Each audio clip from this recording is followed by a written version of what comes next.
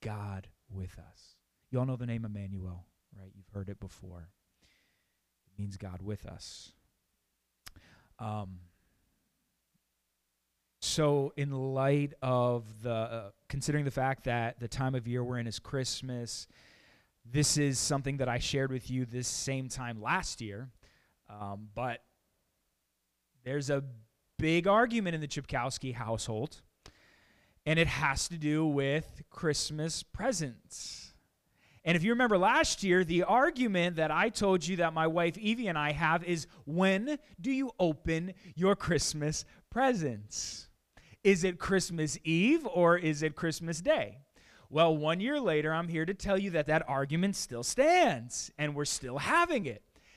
And we're both still in the same camp. Evie wants presents open Christmas Day, traditionally, but me, even though she's Puerto Rican, I have the Spanish influence coming out in me, where the amount of abuelas' houses that I went to on Christmas Eve opened the gifts Christmas Eve. And I want to open my gifts on Christmas Eve. Especially since on Sunday, Christmas Day, we're going to be with family, and whatever gifts she got me as a kid coming out, I want to use them, but I'm not going to bring them with me to my parents' house. So I'm making the logical argument, you need to let me open my gifts on Christmas Eve so I can play with them. I can enjoy them, because guess what? Monday comes, I'm back to work. I want to get my fill of my gifts. Does anybody know what I'm saying or no? You don't know. You're not children. You're not immature. Only I am, right? Get out of here. So the argument is still present in this household, and my wife's line of reasoning is, you'll ruin Christmas.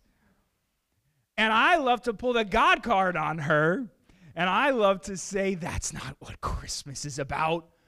You're a pastor's wife. You ought to know better. Come on now. Let the Lord ring true in this house. Let's get the vanity out of the way, and we ought to open our gifts on Christmas Eve, because Christmas Day is all about Jesus, right? Wow, what a way to manipulate God in that sense. But that's the fun of it, right? And I pick on it, but really, what is Christmas all about? And we all know the answer. If you're here and you're a believer, you know it's about Jesus. But it's really easier said than done to live that out. Because, come on, this is the time of year where vanity really wells up, more so than other times of the year, when it's about buying gifts and maybe for some of you working overtime, getting year-end responsibilities in place, family events, kids' activities. Everything seems to be heightened. Materialism, even communal activities, as I've said, can be heightened to the degree that now God kind of gets the back seat of our lives. What is Christmas all about, if not about Jesus? And we know that, but it's not always easy to live that. So this week and next Sunday leading up to Christmas Eve, I have 2 sermons that I hope will help us stay grounded in the reason for the season being all about Jesus. And this week, we need to be reminded that Christmas is about the fact that Jesus, God, Emmanuel, is with us. He's here. He's present. We went through the books of 1st and 2nd Thessalonians for a couple of months, and a big point of discussion was about Jesus' second coming. For those of you that were here, you remember that. Well, this season is about Jesus' first coming, his incarnation, his coming in the flesh. So let's kind of talk about that. I know I always say this, we'll see how it goes, but I don't have too much expounding for you today. I have a little bit here and there. But really, I'm just going to read some scriptures with you and make some points. And, yeah, we'll see how long that takes. So do any of you like to read genealogies? You know, those list of names that are in the Old Testament and the New Testament? blank, the son of blank, the son of blank, the son of blank, the son of blank, the son of blank, the son of blank. Like, you're like, why is this in the Bible? What spiritual nourishment does this give me? But I guess I need to read it, because if I'm a good Christian and I want to read the Bible from start to finish, I got to get through the genealogies. Maybe you've been there, maybe you haven't. I have. Just a personal thing. So let me give you a little bit of fun for a genealogy that we see in both Matthew and Luke regarding Jesus and his lineage. Because if you go to those Gospels and you read the story of Jesus' incarnation in the beginning of his incarnation, those genealogies are included, but they're unique, they're nuanced, they're different. So, before we jump into that, in the Old Testament, there are some indicators of the Messiah to come. This is before Jesus. The prophetic words from Genesis through the prophets all the way up until the time of Jesus' first coming, Emmanuel with us. And some of these qualifiers, these indicators of what the Jewish people needed to be looking for in order to know whether or not this was the Messiah, some of them in regards to the lineage were as follows: needed to be born of a woman. Kind of goes without saying, right? But born of a woman, Isaiah talks about it, defines the woman as a virgin. Must be, the Messiah must be of the seed of Abraham. Father Abraham, the patriarch of the Jewish people. He must be a part of the tribe of Judah. And you all know there are Abraham's grandson Jacob had a number of sons which comprised the 12 tribes of the people of Israel. The Messiah wasn't going to come from a random one. He had to come from the line of Judah. So you got Abraham going down the lineage, and it's branching out into all these different family households. Now from Abraham down here, you got to have Judah. And from Judah, you can keep tracking until the Messiah would come. So he's got to be of Abraham's seed, Jewish of descent, of the tribe of Judah. But then it also gives another qualifier that he had to be of the family of David, who was also of the line of Judah. And that's why a lot of times there are words that ascribe to David a messiahship. Even though he wasn't the Messiah, there was so much about him that was archetypal of the Christ to come, the anointed one, the Messiah. Now we're in the New Testament. We have these qualifiers, right? Born of the virgin woman, of the seed of Abraham, of the tribe of Judah, of the family of David. When we look at these genealogies, I'm going to read some of them for you. Let's jump to it. Matthew chapter 1, starting in the first verse. In Matthew, it says this: "This is the genealogy of Jesus, the Messiah, the son of David." The genealogy of Jesus, the Messiah, the son of who? David. There's the family of David qualifier that's met. The son of Abraham. There's the second qualifier. And then it goes on and it says, Abraham was the father of Isaac, Isaac the father of Jacob, and Jacob the father of Judah. There's the third qualifier, right? Okay, so now we have those qualifications met based on prophetic words about the line of the Messiah. They were fulfilled in this moment in Jesus' genealogy according to the book of Matthew. Now, if you jump to verse 16, the very end of this genealogy, it says who the father of Jesus was according to this genealogy. Verse 16 of Matthew chapter 1. "And Jacob the father of Joseph, who was the husband of Mary, and Mary was the mother of Jesus, who is called the Messiah." So there's the last qualifier, born of a woman. But I want you to notice who the father is. Joseph. But I really want you to notice who is the father of Joseph here. According to Matthew, it's Jacob. Jacob is the father of Joseph. So, pausing here before we go to Luke. Your legal heritage in this time was ascribed to you because of your biological father. The way that you were legally given your birth certificate had to do with your biological father's lineage. That was everything. Was Joseph Jesus' biological father? No, he wasn't. But Joseph adopted him, which was also very important and very necessary. Because if a father did adopt a child, then he was given legal heritage. But it still wasn't blood. And that was known. He was a part of the household, but it's not blood. So according to Matthew, we have Jesus who's a part legally of the line of Abraham, Judah and David by his adopted father. Okay, but what about his biology? Because isn't that important? Doesn't the scripture say that? He's going to come from this line? Well, we might want to say it's good enough. He was legally adopted into this family, and I think that would be perfectly appropriate, to be honest with you. But I love how God refuses to leave any stone unturned for doubters. And if he says something in a prophetic word, he fulfills it. Not just in a roundabout way of, well, I'll make him adopted. He could be of like the most random tribe, random people. He could even be a Gentile, but if he gets adopted in, good enough. God says, no. He's got the legal precedence to be of this tribe, but I'm going to bring it to biology. But we've got to deal with the whole Immaculate Conception, this supernatural way that Mary conceived Jesus without any man. She was a virgin when she became impregnated with Jesus, the Messiah. So in comes Luke's genealogy. Chapter 3, verse 23. I'm just jumping straight to this point. Now, Jesus himself was about 30 years old when he began his ministry. He was the son, so it was thought, of Joseph, the son of Heli. Do you remember what we just read in Matthew? Who was the father of Joseph, according to Matthew? Jacob. But according to Luke, right here, Joseph's father is Heli. So is there a discrepancy? Do Matthew and Luke need to get in a room and figure out, hey, let's figure out the real lineage because you're saying one thing and another is another thing? No. Again, you might have an understanding of the societal status of women in this time was not high at all.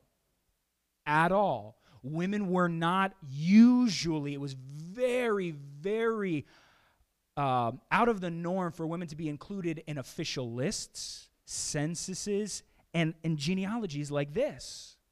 So it's interesting when you read it, and scholars all agree on the fact that here's what's happening. Luke in his writing understands social norms, and he understands how provocative going against those social norms could be. And Luke already goes against social norms in this book. There are women mentioned in genealogies here. Mary herself is mentioned later on. But right here at the start of it, it's important to ascribe the legal ramifications of who Jesus is a part of. And that had to be the father. It could not be a woman, even if the woman was of the true biological descendant, a part of the genealogy. So right here, what we see Luke doing is really interesting and a little bit confusing. He's making sure not to confuse anybody who reads this genealogy who would be expecting it to be male, male, male, male, male, male, male. And so he throws Joseph in there. But he says it was thought, ultimately what we understand is that he puts Joseph in place of Mary here. This is actually, Heli is the father of Mary, the mother of Jesus.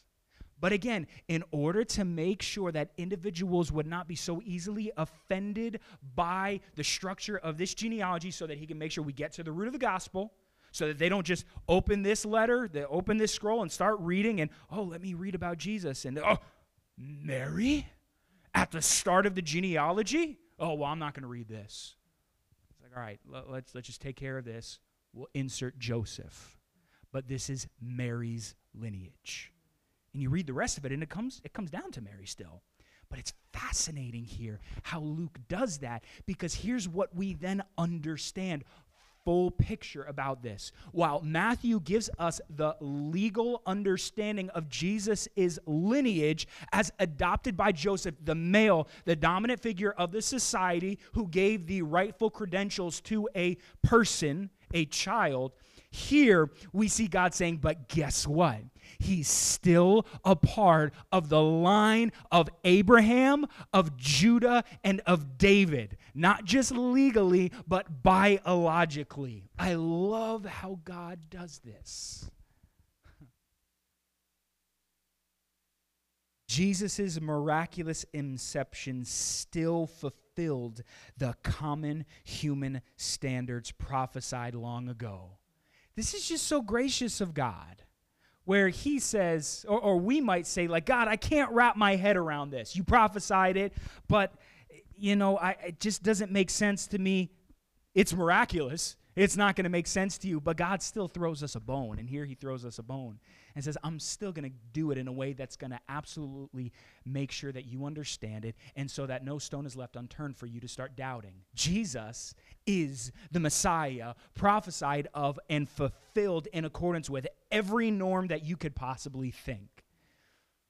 And what's really interesting about this, in accordance with ancient Jewish literature, it is undisputed that following the sack of Jerusalem by the Roman Empire around 70 AD and the burning of the temple, all of the genealogical records of the tribes of the people that were kept by rabbis and scribes were burned. And there were no genealogical records of individuals, which is really important for Jews who are waiting to understand where the Messiah is going to come from. So if a guy comes up one day and declares that he is the Messiah, the long-awaited anointed one, the Son of God, they were going to have some sort of standard to say, okay, well, let's go to the records of your family lineage. Are you of the seed of Abraham, of the tribe of Judah, and of the family of David? After 70 AD, there is not one Jewish man in history that would have been able to been affirmed by those records because they had been burned. Guess what? The Bible that we're reading right now were manuscripted and were copied and copied and copied and copied and dispersed throughout all of the known Roman Empire, the known world at that point. And we have the only living proof of a genealogical record going all the way back to Abraham, and in Luke, going back to Adam, of a Jewish man. And isn't it ironic that it's Jesus' genealogical record? Whew. God's like, yeah, even the paper trail that everybody else lost, not going to happen for my son, for Jesus. I'm going to make sure that there's no question. God is with you. Is this really the Messiah? God is with you. So I think that that's something that's geekishly worthy to have talked about, that maybe you tuck away in your back pocket one day. You might be sitting here saying, cool, still not going to go and read a bunch of genealogies. That's okay. But maybe the next time you read this genealogy, you're reminded of the significance of how miraculous God works, even in our understanding. So let's keep going. Now I want to get to the heart of the text of God being with us, Emmanuel. In Matthew chapter 1 and the 18th verse, it says this. This is how the birth of Jesus the Messiah came about. His mother Mary was pledged to be married to Joseph. But before they came together, she was found to be pregnant through the Holy Spirit. Because Joseph, her husband, was faithful to the law, which means he had every right to uphold the law. She would have been considered an adulterer, publicly shame her and stone her. That's fulfilling the law. And yet did not want to expose her to public disgrace. Wow, mercy. He had in mind to divorce her quietly. Grace. But after he had considered this, an angel of the Lord appeared to him in a dream and said, Joseph, son of David, don't be afraid to take Mary home as your wife, because what is conceived in her is from the Holy Spirit. She will give birth to a son, and you are to give him the name Jesus, because he will save his people from their sins. All this took place to fulfill what the Lord had said through the prophet. The virgin will conceive and give birth to a son, and they will call him Emmanuel, which means God with us. I know you get this, but I can't ever just brush over the significance of what we just read, especially when you put yourselves in the shoes of Joseph and Mary, but Joseph right here. Engaged. Man, I'm so excited. Got all the wedding planned. I've got my job secured. You name it, whatever. We're going to have a good life. And then your bride-to-be comes and she tells you, I'm pregnant. You know it wasn't you. Oh. And if that's not hard enough to hear, she goes, God did it. What? What did you just say? Don't blame God in this situation. No, I know how it sounds, but please, you got to hear me. Like, we're getting a good laugh out of this, and that's okay, but like, really, like, oh my gosh. I can't imagine hearing that back when Evie and I were engaged, and she would have come to me and said, I'm pregnant, and it wasn't my baby. It's like, man, what do you do with that? Joseph, like, even what he decides to do is, again, it's just so full of integrity, so merciful, so gracious, because he had every right to, again, publicly shame her, put her to death in accordance with the law, and he doesn't. He said, I'm going to divorce her quietly because not only do I want to divorce her, but I want to do everything I can to make sure that she doesn't have it rough. Man, that's a good man right there. And then you have a dream one night, and an angel shows up, and it's like, Joseph, I know what you're thinking. I know how it sounds, but trust me. This is all a part of God's plan. Mary's not lying to you. And again, that would give me some comfort, but at the same time, I might start thinking, like, man, what did I eat last night? Like, that's sitting wrong in my stomach because now I don't know when I'm on the fence. What should I do? Like, this is just hard. Like, what do you do in this whole situation? Because no matter what, this is going to come out. And if Joseph figured this out, everybody else is going to figure it out. Because it's either Joseph lies and says, oh, yeah, I had premarital sex with her, and then they both could have been in a lot of trouble, and both may be stoned and put to death, you name it. Or he takes the even higher, difficult road and goes, yeah, I know what it looks like. I can tell you what God said, but that's up to you to believe. And then assuming that people don't believe that, man, that's public disgrace. But Joseph is going to stand arm in arm with Mary and lead the way. Oh, my gosh. That is a man right there. Anyway, the point of this is the word, the virgin will conceive and give birth to a son. And they will call him, they, the people, the crowds, the masses who see him, they are going to be the ones that say, Emmanuel, God is with us. This comes from Isaiah chapter 7 in the 14th verse. It's a prophetic word that Joseph and Mary would have known. And the angel quotes to them. And so they're thinking, oh, that's right. I remember the prophet Isaiah. He said this. And here's what the prophet Isaiah said in his time, hundreds of years prior. Therefore, the Lord himself will give you a sign. The virgin will conceive and give birth to a son and will call him Emmanuel. Now, it's important for us to at least broach the historical setting of Isaiah here. At this point, there's a division between the northern and the southern kingdom of the nation of Israel. Now you have Israel in the north, Judah in the south. They're split. They're at odds. And then you have the kingdom of Syria that's rising to power. And they are trying to get in cahoots with Israel to go against the Persian Empire. And they figured, hey, if we get Israel and if we can get Judah to get on our side too, then the Persians aren't going to stand a chance. So Assyria and Israel are trying to convince Judah and King Ahaz to come and be a part of their warfare to overthrow the Persians. But King Ahaz is just on the fence. He's not saying no. He's not saying yes. He's like, I don't know. I think I need a little bit more time to weigh my options. And Ahaz like, time is up. I'm not playing that game with you. And now Judah is facing warfare from both Israel and the Assyrian Empire. And King Ahaz starts to sweat, and rightly so. In comes Isaiah the prophet. Now, mind you, Assyria is a pagan society. And Israel has long since abandoned sole worship of Yahweh, the one true God, and they have become syncretistic and very pagan. And Judah is having its ups and downs, and right now they're not too bad yet with their religious focus on Yahweh. They will eventually give in and become very sinful and pagan, but at this point they're kind of on the fence with all of it. That seems to be the attitude, the disposition of the king who represents the nation, on the fence. Like, should I go their way or should I stay God's way? What should I do? I'm on the fence right now. pagan kingdoms, the kingdom of Assyria, as I said, they're like, no, we're done with you. You're too indecisive, so we're coming after you whether you like it or not.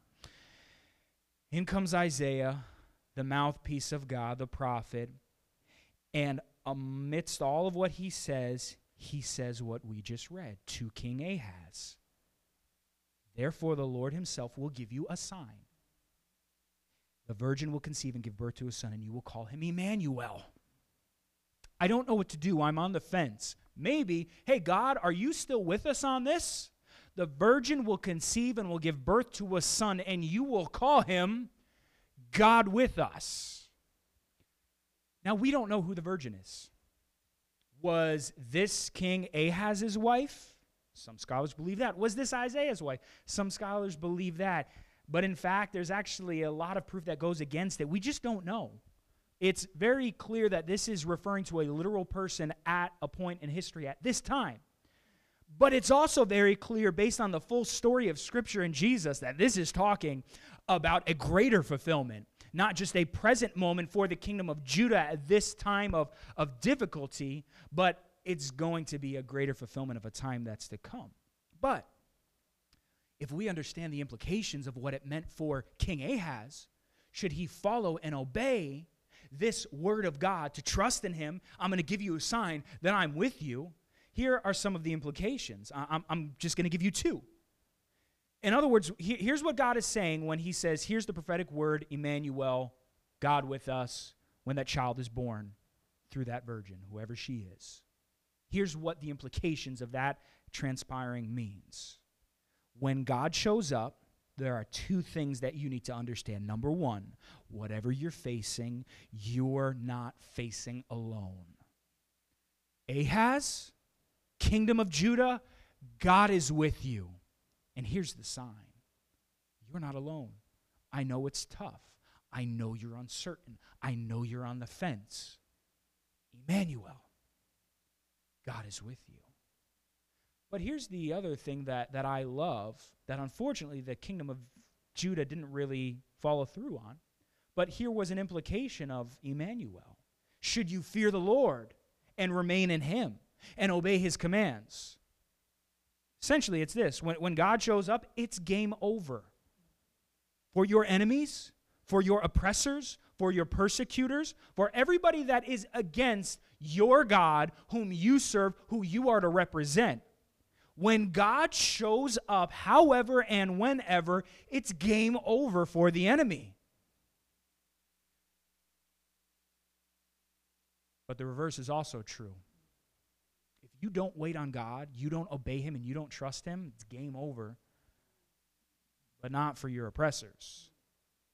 For you. You've just taken out every means of victory that you have been given in Jesus when you take God out of the equation. So this is what's taking place in the book of Isaiah here in this chapter. But now we bring it to Jesus. And Emmanuel, God with us, the baby born to Mary and Joseph in the city of Bethlehem in a manger. Emmanuel, the first coming of Jesus. I want us to be reminded now of the implications for God by his coming in the flesh, his incarnation. The Apostle Paul writes in Philippians chapter 2 in the 6th verse concerning Jesus and his incarnation, who being in very nature God, Jesus by nature is God, did not consider equality with God something to be used to his own advantage. Rather, he made himself nothing. The literal interpretation of that Greek word means he emptied himself. He poured himself out. Like a pitcher that was full, he poured himself out. All of his divinity poured himself out by taking the very nature of a servant, being made in human likeness. So here's the point that I want you to understand concerning the reality of Jesus' incarnation, of Emmanuel. God's presence with us, it's humbling. I couldn't think of how to say this because it was so hard to say it. I wanted to say it was humiliating for him. But when we hear the word humiliating, we kind of think embarrassed. It's not what it necessarily means, but that's what we think.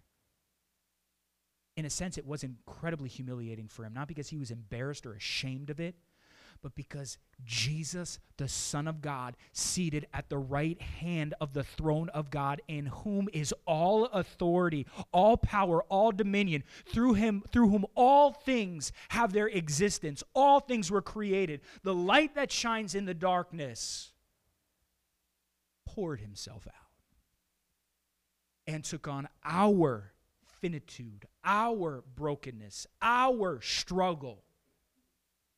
He took that upon himself. The incarnation is humiliating, not embarrassing, but humiliating. It's the humblest thing that the Creator could have done. Become the creation. Not for any selfish gain. He had nothing to gain from it, other than maybe his love for us and wanting to exercise his love for us. And it's so essential that we remember that during this season. Emmanuel, God with us, don't forget the lengths that Jesus went to for you and for me. I pray that it would humble us and not take Jesus for granted. Okay, so we're kind of getting this picture of God with us, but now I kind of want to hone in for the rest. That shouldn't take too long. Concerning when. Kind of got this picture of the idea behind the significance of Emmanuel in a miraculous yet understandable prophetic way, and what the implications from that perspective mean for us, that God is with us. We understand the ramifications for Jesus, the Son of God, in his divinity, what it meant for him to be Emmanuel in the flesh, God with us. But now I want us to really focus on this latter part about when. When has God been with us? During this time of season, we're focusing on the incarnation, so that was a specific point in time in history. In the flesh, he was with these individuals. He lived, he breathed, he ate, he slept, he talked, he ministered in person, face to face, in this physical plane with individuals during a time for roughly 33 years of his life and 33 years of other people's lives. That's when he was here. But is that the only time that God has ever been with us? Let's see that. John chapter 1. The apostle says this, in the beginning was the Word, and the Word was with God, and the Word was God. He was with God in the beginning. So let me say it this way for you. Before we even got here, God was.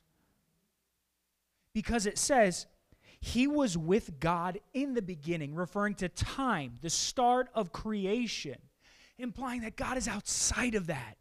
And the Word was with God outside of that, before that, and then during it. So before you and I even were, Jesus, Emmanuel, already was.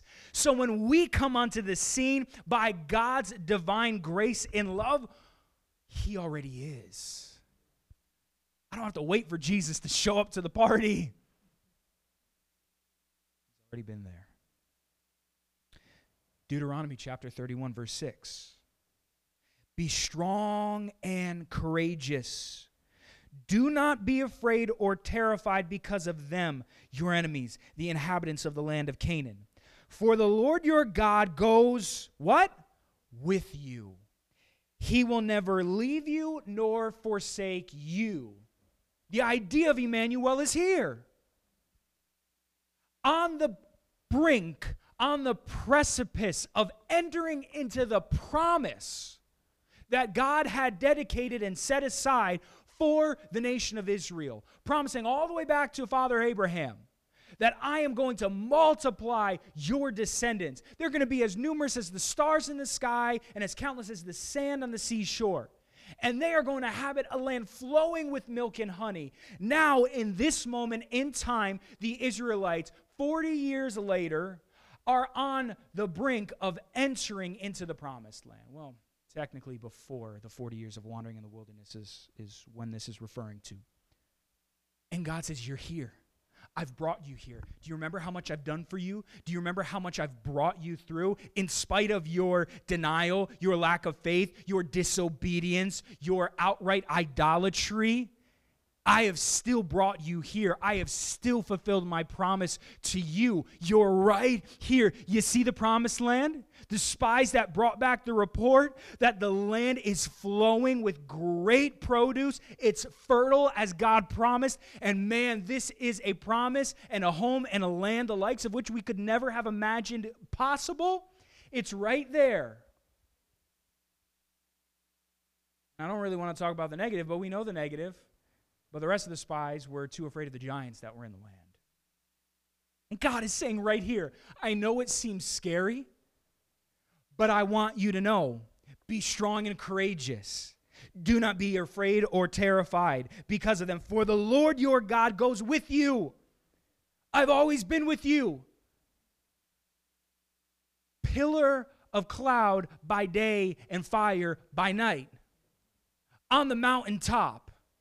I have always been with you.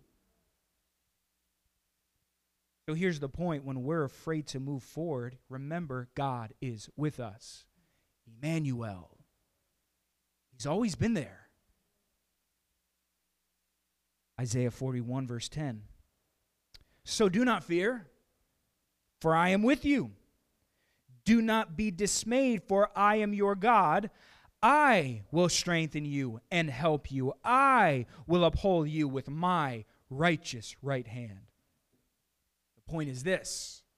In the context of Isaiah, with the lands closing in and inevitable persecution coming, in our persecution, God is with us.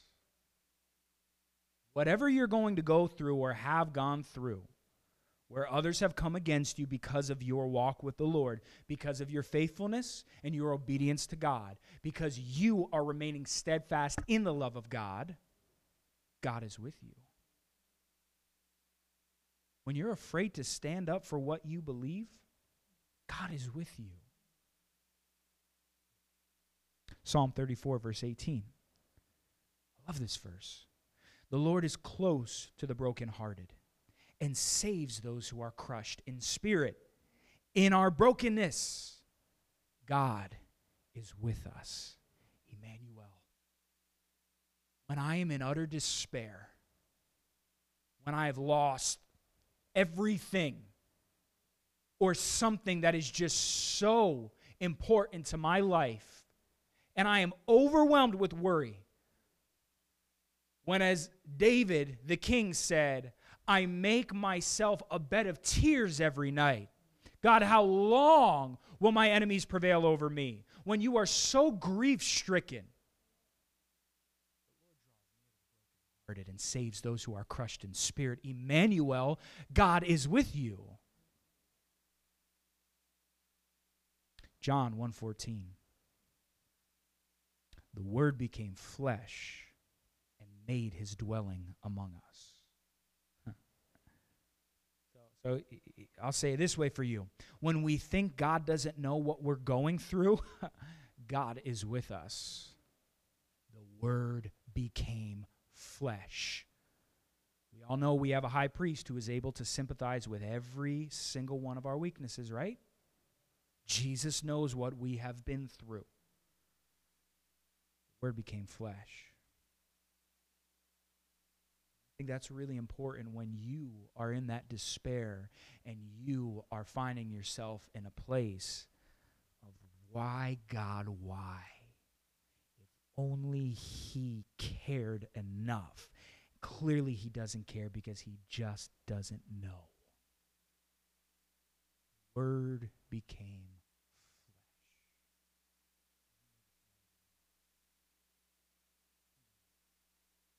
Your grief, your anger, your pain, your frustration, your loss, your injustice, the Word became flesh. John 8:58. Very truly I tell you, Jesus answered, before Abraham was born, I am. Jesus is speaking to Pharisees who are arguing with him and contradicting him and denying him and calling him a blasphemer. And Jesus doubles down. He says, guess what? When they say, how could you know what Father Abraham said? He was well before your time and our time. And Jesus looks at him and squares up and says, I tell you the truth. Before Abraham was, I am. Emmanuel. He's with them in that moment, but I've always been with you, and I've always been before you. Before you even showed up, I've been here waiting. So when we think we know better than God, as the Pharisees did, God with us. John 14, in the 15th verse, starting says this, if you love me, keep my commands, and I will ask the Father, and he will give you another advocate to help you and be with you forever. The Spirit of truth. The world can't accept him because it neither sees him nor knows him, but you know him, for he lives with you and will be in you. I will not leave you as orphans. I will come to you. Before long, the world will not see me anymore, but you will see me. Because I live, you also will live. Really quickly, jumping to Matthew 28:20, and teaching them to obey everything I have commanded you, and surely I am with you always to the very end of the age. So based on those two verses, the point is this: when we obey Jesus, God's with us. And he's always with us. But the question is, do you know if he's with you? You know if you obey his commands, if you follow him, if you remain in his love.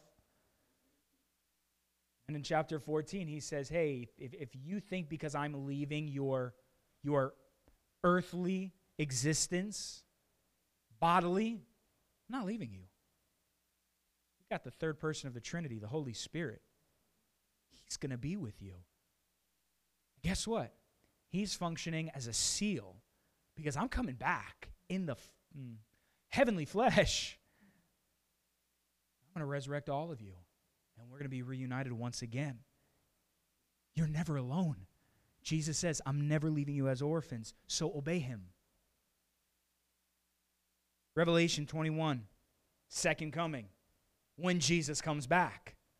And I heard a loud voice from the throne saying, behold, the dwelling place of God is with man.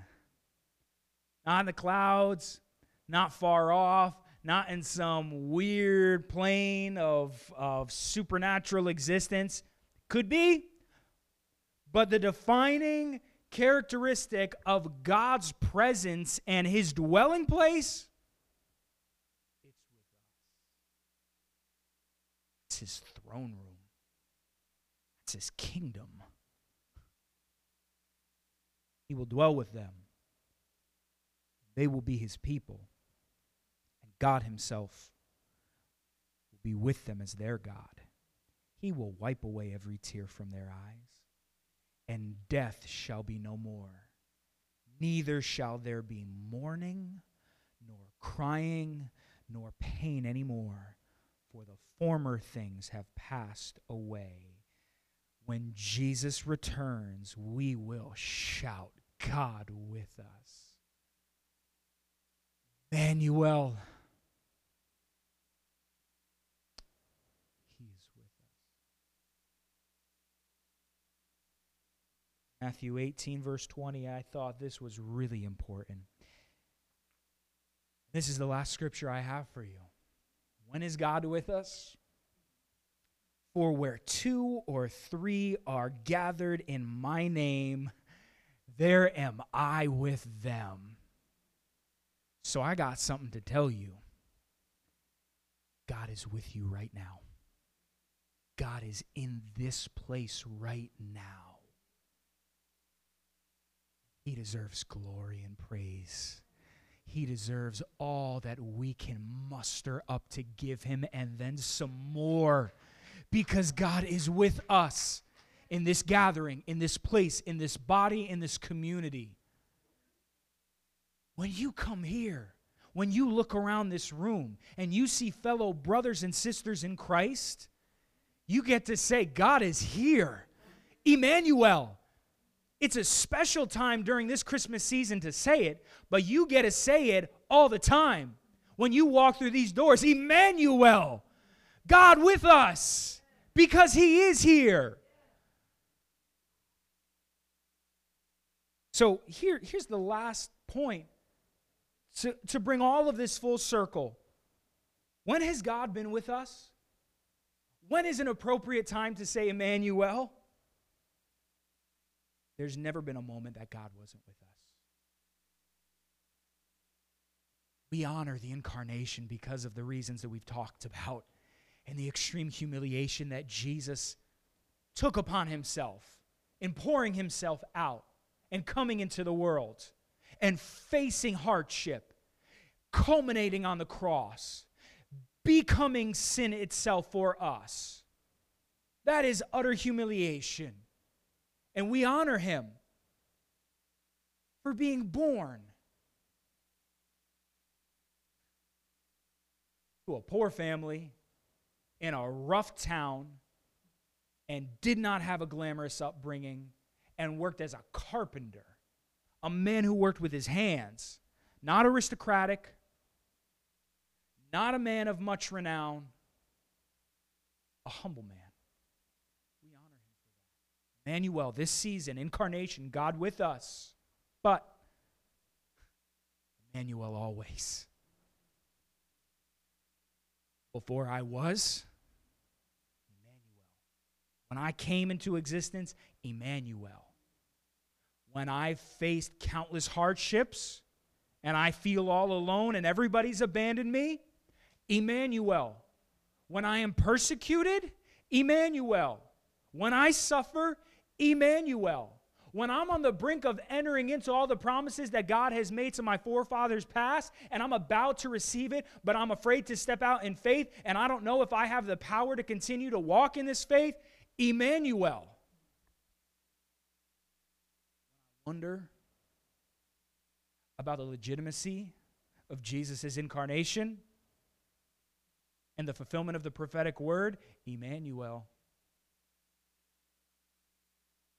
I hope for his inevitable return, his imminent return.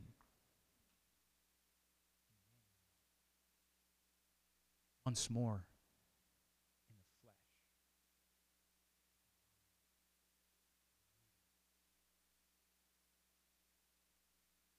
There's never a time that we ought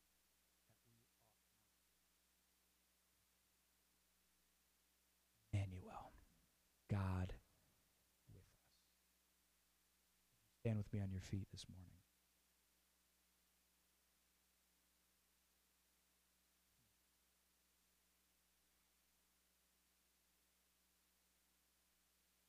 Love Jesus. And I want you to know that I love Jesus.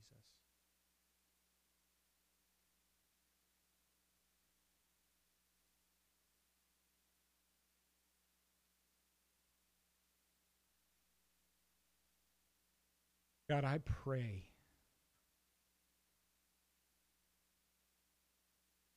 you would never forget that you are. Those who are struggling to keep their legs beneath them right now, for whatever reason, for whatever hardship, pray that right now you would speak to them.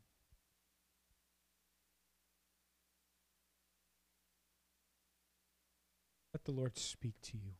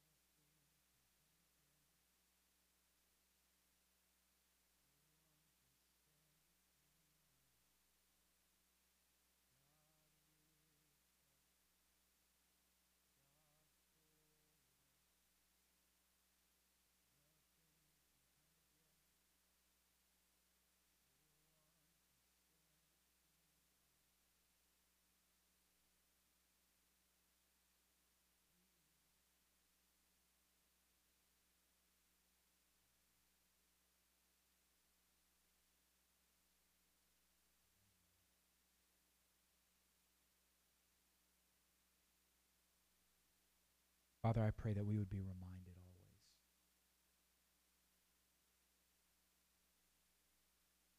Drawing near. Is coming and will be fulfilled.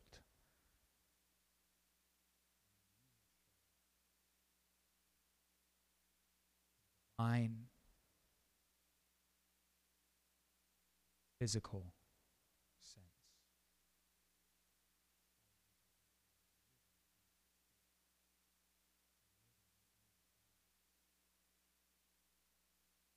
This Christmas season, I pray we would be reminded that what you promised to do, you've already done. You already came once.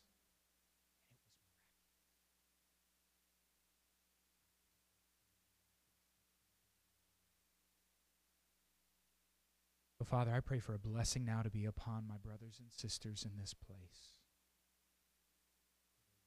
Walk in the fullness of Christ. Would they walk arm in arm with you, following your leading. I ask all of these things in the mighty name of Jesus. And all of God's people said,